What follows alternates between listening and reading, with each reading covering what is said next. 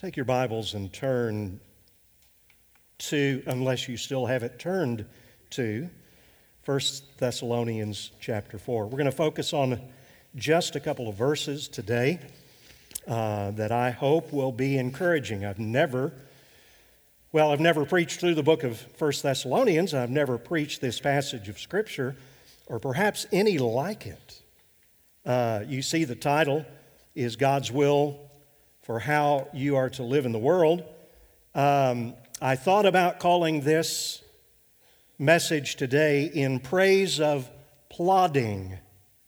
P-L-O-D-D-I-N-G. Not plotting, but plodding, in praise of plodding. It's an exhortation from the Apostle Paul, going back to what we read just a few minutes ago, that basically says this. This is how this hit me, and I hope it'll hit you the same. That if you really want to be a great Christian, that you'll go back and you'll see that your aim ought to be to please God.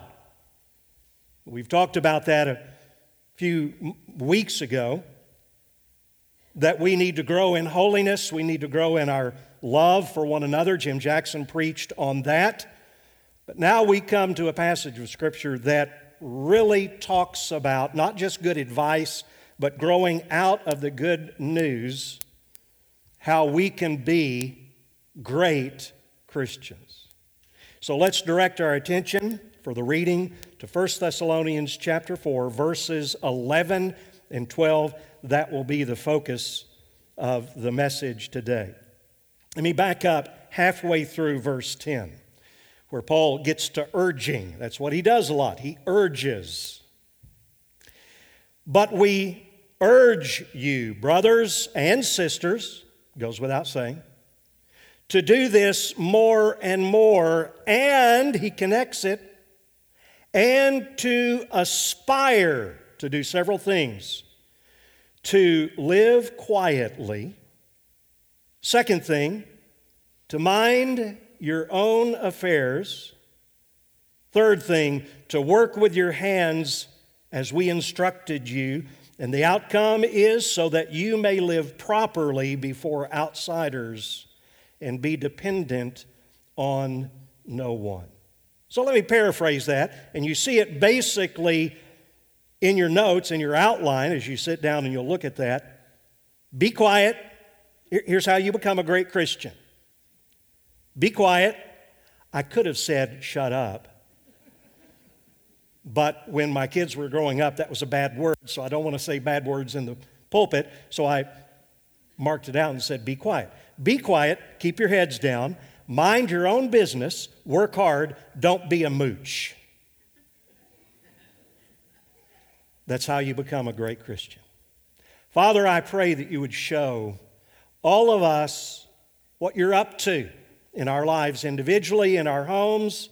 I think of relationships between husbands and wives that could really use this. I think of relationships between parents and children.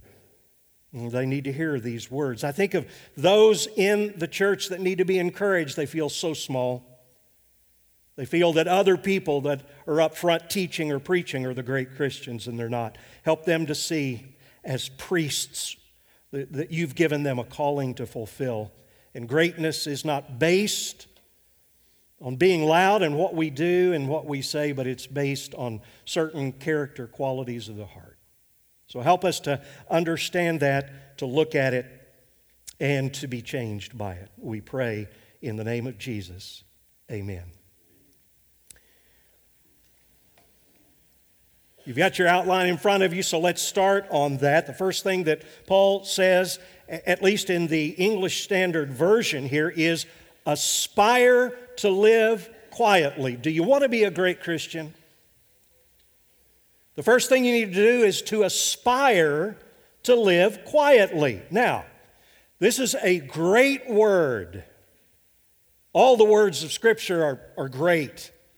But this word aspire means to study, to learn, to seek out what God says about what it means to live quietly. Also, it is the word that is translated in other places as make it your ambition. In other words, from the youngest to the oldest, your ambition, your aim in life, number one, ought to be to live quietly. Does this surprise you? Is it important? It's always good to do a word study. That's the way you study to learn what this means. Paul uses this word that is translated, make it your aim, or aspire to live quietly. He uses it 3 times, and I think it's noteworthy as to the 3 things that he mentions as to what ought to be your goal. Now, if you do not, students, hear me, if you do not aspire to be a great Christian, then this is not going to make any sense to you. Young adults, median adults, parents raising children, older adults. If you're not living your life so as to please God, then this really will not make sense to you. But here's what he says. He uses 3 different verses where he talks about the aspiration, the ambition that you and I ought to have as Christians. The first one is this, and we've already mentioned it here in this passage, but he mentions it again in 2 Corinthians chapter 5, verse 9. And here's the context. He's talking about, I want to go home and be with Jesus. Does anybody here ever feel like that? And I didn't see just old people raise their hands or nod their head. So whether you're at home or you're with the Lord, this is what he said, or away with the Lord, we make it our aim. This is our goal in life. This is our aim, to please him. Do you see what kind of ramifications this has for all of life? We start out raising our children by giving them do's and don'ts. By the way, what's the one command that a child, until he gets a little bit older and begins to understand the expansion of those things, what's the one command that a young child needs to know? What is it? Children, obey your parents in the Lord, for this is right. Now, you're going to have to expand that, parents, as they get older, because you don't want to raise just a bunch of little Pharisees. And their life becomes just a moral sense of struggling between the do's and the don'ts. You want to raise somebody who is born again, right? And who with all of his or her heart desires to please God. Make it your aim. That is our message. Our aim is to please God, no matter what we're given to do, no matter what the circumstance, even in unprecedented times. Our aim is to please God. That's the first time, the first instance that I'm sharing with you that Paul says that. But he says it a second time. I have another aspiration. I have another ambition, he says. Now, he says it about himself, but I'm applying it to all of us. And I thought this week about Dave Robinson being with us, and then last week in our ABF classes that we talked about that. We crunched how that needs to look. How do you live that out to become a cojourner? Come alongside, be an alongsider. See, alongsiders and cojourners are not there to preach first. They're there to come alongside. But the ultimate ambition, you ask the question that Dave taught us, is sometime I'd like to get together and hear your journey, hear your spiritual journey. Would that be okay? Your ambition is to do what? Just hear that person's story? Well, yes, genuinely, but also the ambition that you have, and you get this because this is your spiritual journey as it was Paul's, to preach Christ, to preach the gospel to him. Now, here's the third time that he uses it. Now, those were pretty lofty. Please God, preach the gospel, be quiet. And you think, now wait, Paul, what are you talking about? To lead, he puts them all together and they're all related. To lead a quiet life, to mind your own business, to work with your hands. Here's the thing, we don't normally think of ambitious people people with a lot of aspirations, a lot of ambition, as being quiet, do we? They're normally the ones that are out there. They're going to tell you, I'm going in this direction. Follow me if you want to get on board. But we don't normally think of them as being quiet people. Now, let's unpack this, because there's a lot here. Some people, and I know people like this, some people are naturally quiet people. I mean, silent. They don't talk a lot. And so they're going to like this. Okay? Yeah, preach on, brother. Now, you may think that I'm really the talkative type. And in one sense I am, but when I get home, I'm the quiet one. Okay? I'm the listener. Sometimes Jan has to pull things out of me. So quiet people will normally be drawn to this. Let me give you something, just a hint for you husbands and wives. Husbands, if you are less verbal than your wives, don't say after today's sermon to your wife, the Bible says you are to be quiet. What is the goal in this?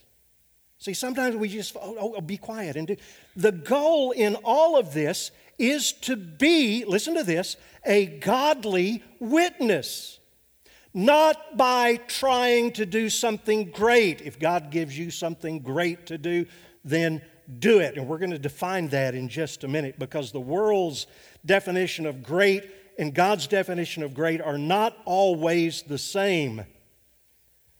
So your ambition is not, I've got to do something great for God, but it's to live, get this, it's to live a life that demonstrates a quiet confidence and contentment and peace in Christ. And out of that grows disciplined love. Here's the context of this passage.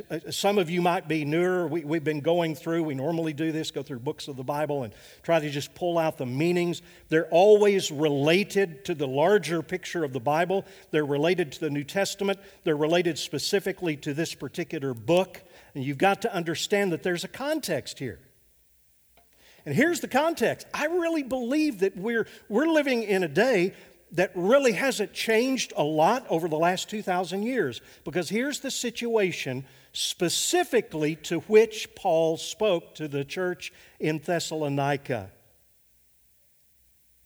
Remember, there were new Christians in this church, and they were on fire. All you have to do is go back to chapter 1 and 2 and 3, and you'll see that they were on fire for the Lord, but they were immature. And mark this down. When immature Christians are on fire for the Lord, they get restless.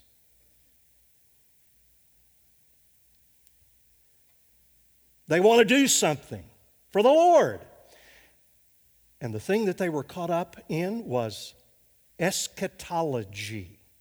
Does everybody know what that word means? I'm not saying this to impress you like I can define these big words. By the way, if you have a chance, students, take Latin in high school. If you have a chance, Latin is a wonderful language. You learn that many of our words today and many biblical words are really based out of the Latin and in the Greek. Eschatos just means last things, end times. Logos means words about. It's the study of last things. Now, here's what's interesting. How many of you believe that we're living in the last days? Whoa, quite a sizable crew. Church at Thessalonica. Because guess what? So did they. Now, I can't wait to get into the next verses in this chapter, because it deals with Christ coming again. One of the first things it is an encouragement about those who have died, those who have gone on before. But then he gets into watching for the Lord coming back. That is not a new thing. It didn't start in the late 1800s with C.I. Scofield. These young Christians who were mature were caught up in the study of last things. Let me say this. It is appropriate for us to think about the Lord's coming. The Bible says it. It gives encouragement. I think it makes us long for the coming of the Lord Jesus Christ. It is essential to sound doctrine.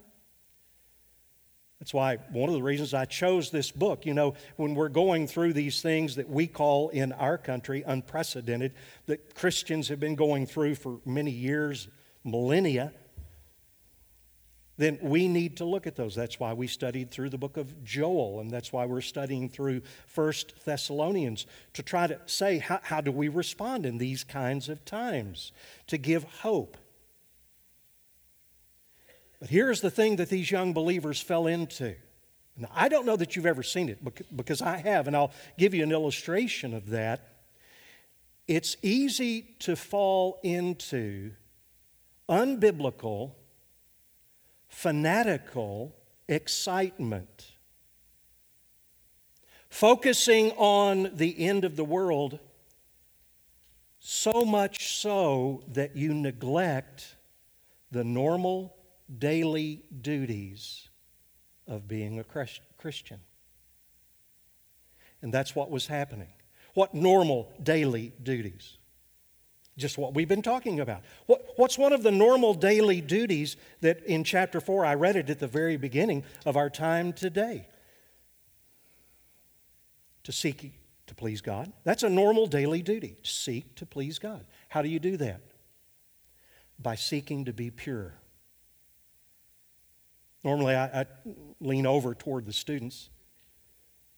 So that's a young person's problem. That's a problem. He was talking to all of these. How do you, on a daily basis, seek what God wants from you? You seek purity. And then he says you seek brotherly love. And then he gets to something, these are all normal daily duties if you're a follower of Christ. Now, if you're not a follower of Christ, this is probably not going to make a lot of sense to you. But then he gets into these daily duties of live a quiet life. Mind your own affairs, your own business. Work hard with your hands. All of this is tied to our relationships with others and our relationship to our work. And they just had a problem. In fact, I didn't put this down on the screen, but I wrote it down this morning, 2 Thessalonians 3. Just turn there for a minute. I'll just read this to you and show you how that it's all tied together, because he's going to come back in his second letter and mention it again. It's good to repeat, okay? But in 2 Thessalonians chapter 3, listen to what he says here. Kind of expands on it. Verse 6. Now we command you, brothers, in the name of our Lord Jesus Christ, that you keep away from any brother who is walking in idleness and not in accord with the tradition that you have received from us. For you yourselves, he's using himself as an example now, for you yourselves know how you ought to imitate us, because we were not idle when we were with you, nor did we eat anyone's bread without paying for it, but with toil and labor we worked night and day that we might not be a burden to any of you. It was not because we do not have the right, but to give you in ourselves an example to imitate. For even when we were with you, we would give you this command: if anyone is not willing to work, let him not eat. I could stop there. Well, I will preach. I was going to say I could preach a sermon on it. I will, the Lord willing, if he doesn't come back before I get to 2 Thessalonians. And we will talk about that. As for you, brothers, do not grow weary in well-doing.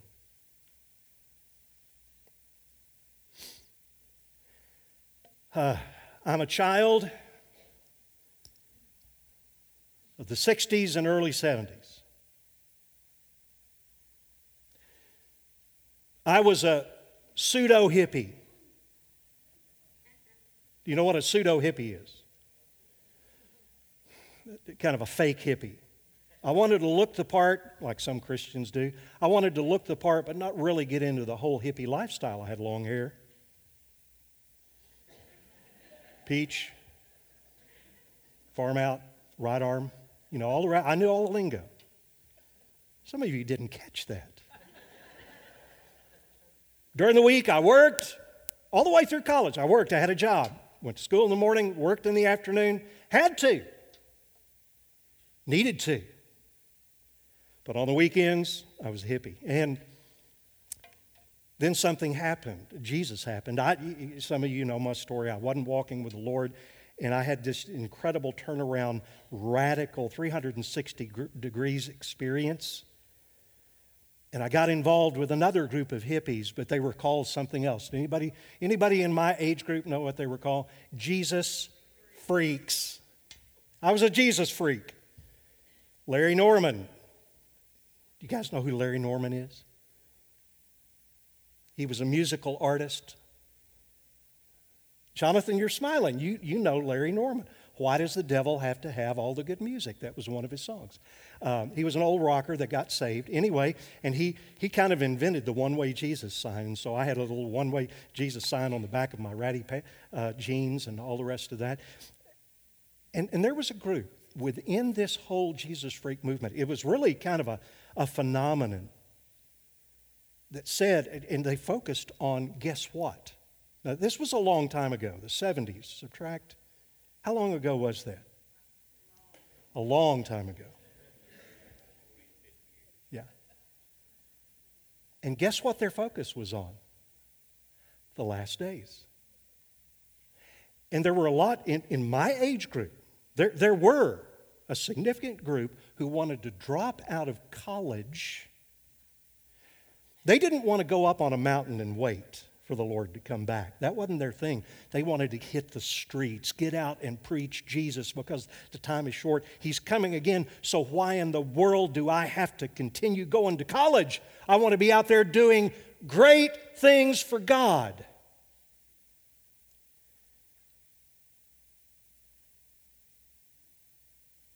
They were easy targets for cults. And there were a lot of them that got wrapped up into cults and then that led to immorality and forsaking the faith altogether. You see, their genuine exuberance and I think many times sincere love for the Lord caused them to take a wonderful doctrine like the second coming of Christ and so focus on it that they forgot they had daily activities that they needed to do. They were obligations that they just needed to fulfill as young people. I talked to my pastor during this time, and he said, Marty, finish college. I was one of those fanatics. I was down on Dixon Street outside the local bars. I was witnessing to people and things like that. Maybe I need to do some more of that. And sometimes when these Jesus freaks came into the church, traditional churches, okay? A Baptist church was a lot more traditional back then. It was a big deal when drums were brought in, okay? No kidding. And they started singing praise songs and things like this. And so the Jesus freaks added kind of an element of excitement and man, people were very friendly. I mean, genuine Christians were. Some of the old heads were, I don't know. But they added some life and exuberance to the church. But sometimes their conduct was undisciplined, and it led to chaos and confusion in the church. And some of you are sitting there and you're saying, yeah, Marty, but I'm not an old hippie Jesus freak. And I'm not going to get caught up in those excesses. Here's what you need to know about this passage of Scripture that we are studying today. The ways of God are counterintuitive to the ways of the world. Let's look at an example of this.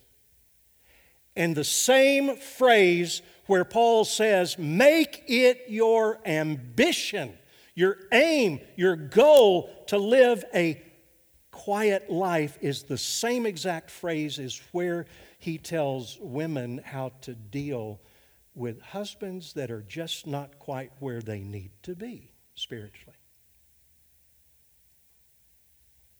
And there's power. You know, 1 Peter chapter 3, verses 1 through 4, that is not a popular passage of Scripture today. It is just not, but it's in there. Here are some of the things that will happen. But just before we look at this Scripture and the power of this principle of what it means to live a life of quiet confidence and trust and contentment in the Lord Jesus, how powerful it is. Because immediately when looking at a passage like this, people will say, yeah, but. What about when that husband is abusive? Yeah, but. What about? And they'll go off on all of these things. They'll take the exception and make them the rule. Okay? We'll talk about that. If you're in an abusive relationship, let's walk through the Scriptures on this. But here is a principle that Peter says about winning your husband when he's disobedient to the Lord, to the Word. He says, now, by the way, this is not a verse against makeup and wearing decent clothes, women. Okay? I thank God for women who dress appropriately and who know how to dress up and wear nice clothes. I thank God for makeup. Okay? It's okay that when people didn't have makeup, but here's what Peter is saying. Don't focus on that. Don't let that be your focus. Here's your ambition, women. By the way, men, if you're getting, again, a lot of mileage out of this, he comes back in verse 7 and says, you men, live with your wives according to knowledge. Live with your wives in an understanding way. So we don't get off the hook. But here's what he's telling, and this is a principle. Let your adorning be the hidden person of the heart with imperishable beauty of a what? Gentle and quiet spirit, which in God's sight is precious. And he goes on to say that if you do this, women, here's the general principle, you will win your husband without a word. That's what it means to make it your ambition to have a quiet confidence in the Lord. Don't draw attention to yourself with outward beauty. Let the true beauty and true manhood, by the way, verse 7, be the quality that people see. See, the goal, as I said a minute ago, is to be a godly witness. Not by preaching to your husband, not by necessarily preaching and teaching, but through behavior that demonstrates contentment and peace in Christ. There's a second thing that is related. The second part of this, verse 11. Now, here he says, mind your own affairs. There are some translations that say, mind your own business. I know this sounds a little bit harsh. Be quiet. Mind your own business. But there is something here. As a Christian, you and I should care for the needs and the problems of other people. Now, get this, add this to that, without meddling in their business. You don't have to find out every thing that has led to their particular problem that you're trying to help. You don't have to say everything that you know or that you believe. And that is such a temptation. Now, what did they call that? Getting into other people's affairs, getting into other people's business. What did they call that in the old days? Yeah, meddling. Let me use another word. How about gossip? Everybody gossips. Used to be said, I think people are more discerning now, but it used to be said that one of the worst places for gossips to start is in a church prayer meeting. Now, I just want to share this for prayer about this sister or this brother. Well, today, you don't even have to go to the church prayer meeting to be a busybody.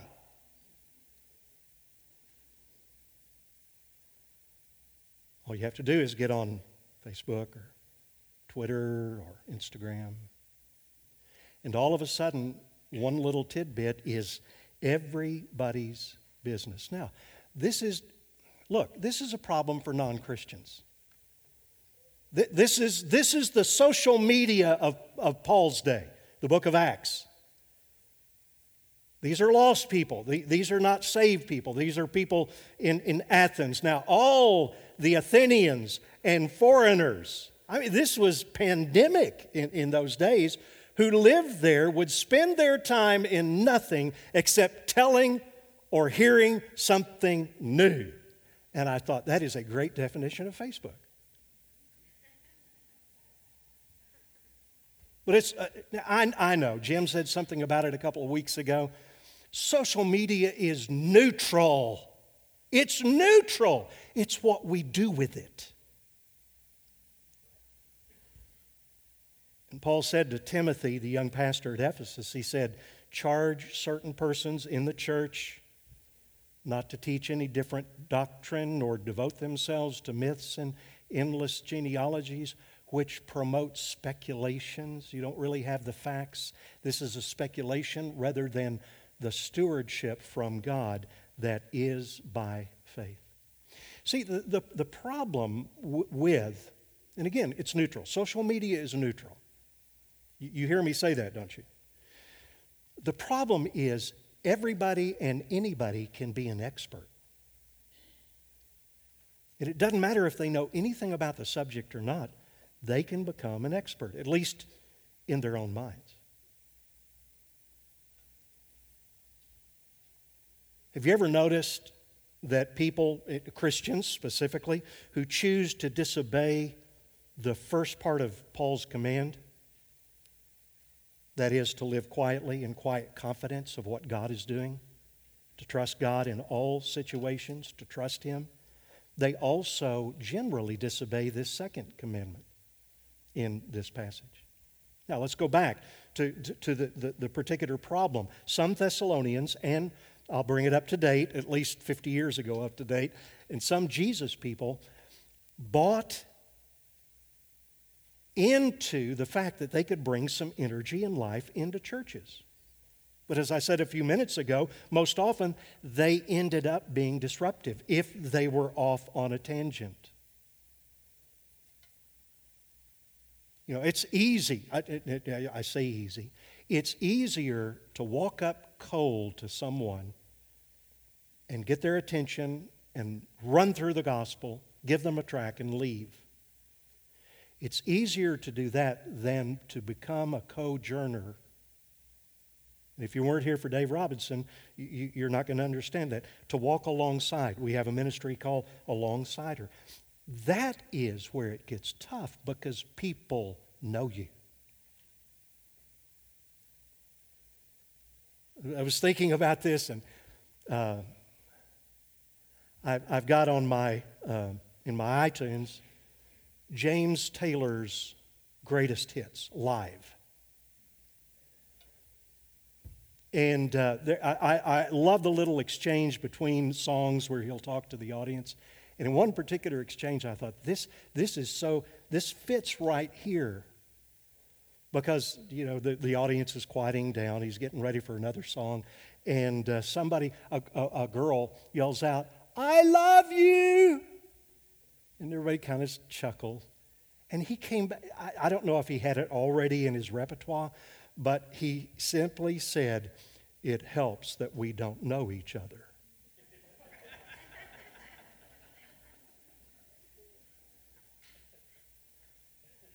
See, when you choose to become a longsider, when you choose to have a relationship with someone and they begin to get to know you, that's where it starts getting challenging. And that's why Paul said, don't be a busybody.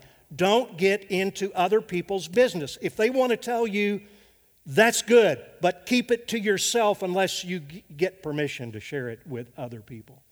But they didn't. After all, get this, the end of the world was coming. And Jesus was coming back. So why bother with all of that daily grind stuff?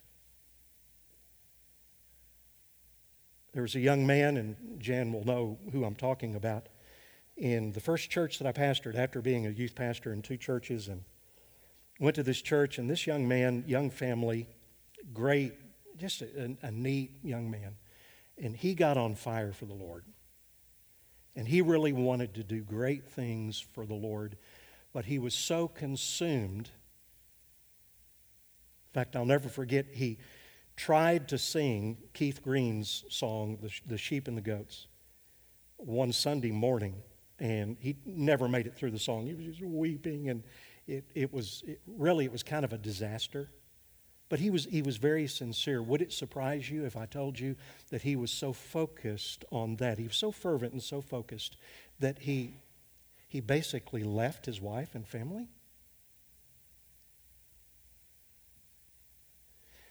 This is a problem on a human level. Now, this is a different matter, but it's the same principle. Whoever meddles in a quarrel, let's say business, whoever meddles in business not his own is like, and this is so graphic, a person who takes a passing dog by the ears. Parents, I hope that you're teaching, I know you are, you teach your children that if a strange dog comes your way, don't run up and don't pull its ears, because you'll probably get bitten. But it's also truth for Christians as well. 2 Thess 3:11, for we hear that some among you, I read this a minute ago, walk in idleness, not busy at work. And if you're not busy at work, what is the probable outcome? You're going to be busybodies. I'm just going to give you some bullets here. Besides that, 1 Timothy 5:13, they learn to be idlers, going about from house to house. And not only idlers, but also gossips and busybodies, saying what they should not. Did you realize all these verses were in, I know you know the Proverbs has a lot about being an idle person and that kind of thing, but did you realize all this is in the New Testament too? Now here's another one that I thought was a good application of how serious being a meddler, not minding your own affairs, not minding your own business is. If you're going to suffer for the cause of Christ, Peter says. As a Christian, don't suffer as a murderer. Is murdering pretty bad? Yeah. Or a thief. Or an evildoer. And in this list, he includes what? A meddler. So what is kingdom focus? How do you become a great Christian? Please God. Be holy, be pure, love and serve the church and others, and leave the rest to God. Third thing, work with your hands, but everybody knows how to do this, don't you? Not the people that were in the church at Thessalonica. Their attitude was, well, if Jesus is coming back soon, why work? Let's be like the story of Mary and Martha. We'll be the Mary. We'll sit at Jesus' feet. We'll let those Marthas in the church cook food and feed us. Because I've got to do great things for God. Martin Luther, the reformer, said this. Just kind of put this into the hopper. See what you think of it. If I knew the Lord was returning tomorrow, okay, how would you apply this? He said this. If I knew the Lord was returning tomorrow, I would plant a tree today. Maybe you're thinking, well, that's ridiculous. I mean, that's like doing what you would normally do if the Lord didn't come back. I started thinking, what would I do if I knew that tomorrow at 3 p.m., by the way, it could happen. Not saying it is. But what if the Lord you knew was coming back at 3 o'clock tomorrow afternoon? How would your morning look? And I started thinking, I hope mine would look like this. I'd get up and have my quiet time. I'd drink a couple of cups of coffee.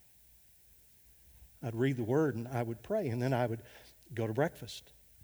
with the person I normally go to breakfast with, and then I would come to work, and I would start studying His Word, and then at 3 o'clock. See, the whole thing is, if you're doing what you need to do, what the Lord has commanded you to do, you're going to be ready. If you say to yourself, oh man, I've got to get ready, I've got to go see some people that I got to confess to and repent, and you're not really ready. And in this case, folks had forgotten that great Christians are not about trying to do great things. And this is a great phrase. I think, again, of the students, I think of the students in school. Sometimes school seems so monotonous and, or work if you're working. Do what God has given you to do uncommonly well. Don't try to do great things for God. Just do what God has given you to do uncommonly well. You see, work is tied to being a priest, the priesthood of the believer. That's a Baptist tradition, isn't it? We believe in the priesthood of the believer. The way that's normally interpreted is, you're not the boss of me. Seriously, that's the way most of the people take the priesthood of the believer. I think for myself, so therefore you're not the boss of me, and I'll just relate to the Lord. No, the priesthood, what does a priest do? What did a priest do in the Old Testament? Offered sacrifices. And priesthood is tied to work, which means if you are a priest unto God, if you're a born-again believer, then you do what you do on Sunday, but you're also a priest on Monday and on Tuesday and on Wednesday, not just in church, but also at home. When your parents give you chores or your wife gives you a to-do list, you're a priest. You're offering a sacrifice in that work, in that study, in algebra class.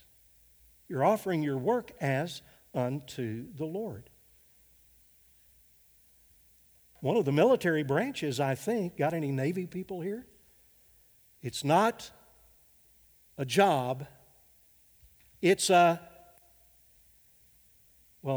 have any Navy people in here. This is an old commercial. It's not a job.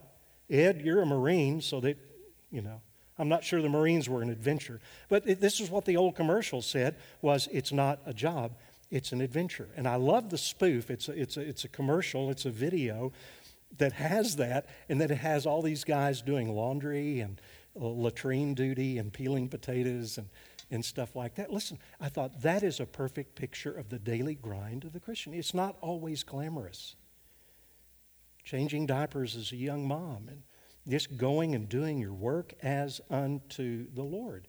And you really don't realize that in giving your best every day to please the Lord, God is preparing you for something else. I'll give one more example from culture. But it just fits. The Karate Kid. Anybody ever see that? He wanted to do great things. In other words, he wanted to learn karate. So what did Miyagi tell him to do? Wax on, wax off. Sand the floor. Paint the fence. And finally, Daniel just throws down everything, gets mad. I wanted to learn karate. And Miyagi says, ready. Wax on, wax off. And he comes at him, and Daniel just learned. See, God could be preparing you in you being diligent to do your homework tonight instead of Xbox. Or to give it your best at your job or in your retirement to do the things that God is still giving you something to do. Care for a mate, maybe.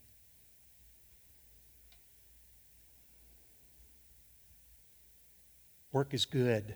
God spoke everything into existence, and He gave work to man. Everything that God created was good, and this was before the fall when God gave work to do to the man. Several verses. I'm just going to let you see these. You know these verses out of the Proverbs, all the thing about toil and labor being good. By the way, idleness, all the verses about idleness, there's a difference between idleness and sloth and rest. Rest is a good thing. We need rest, but not idleness and sloth. Ephesians chapter 4, verse 28, let the thief steal no longer, but rather let him labor doing honest work with his own hands so that he may have something to share with anyone in need. And then Paul says to Timothy again, if anyone does not provide for his relatives, and especially the members of his household, he has denied the faith and is worse than an unbeliever. So, we come full circle to the end of this. We're told to do three things. Make it our ambition. If we're going to please Him, we need to be quiet, live those lives of quiet confidence. We need to mind our own affairs, our own business, and we need to work hard with our hands. Verse 12, so that we can walk properly in the world and not be, and I use several different words here. Anybody know what a mooch is? Don't be a mooch. Don't be I'll use another word, a leech. Don't be a sponge. Don't be a scrounge. We are responsible for the management of our income. We pay bills, live within our means, being generous, ready to share, and not as these folks were doing, mooching off of others, taking advantage of the system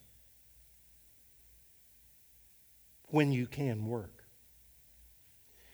And here's the old upshot to this. The gospel is only as believable as the changed lives of those who proclaim it. Father, I thank you for your word and how that in a simple phrase that you instruct us as to how we can really be great Christians by doing the things each day that you've given us to do. Lord, I know I haven't done justice to this, but Lord, I pray that something, some phrase along the way, some passage or word that you by the power of your Holy Spirit would take and that you would use to help us live lives that are consistently reformed according to the Word and committed, making it our aim to please you in all that we do. I thank you and pray that if there is anyone that doesn't know you, that today he would see the reality of his sin before you, a holy God, the reality that you sent your Son to be the atoning sacrifice for that person's sin, and by repentance and faith, he or she would trust in you. So thank you, Lord, for this time, and now as we cap everything off, I pray that we would take this with us and use it as you see fit in our lives. Thank you. In Jesus' name, amen.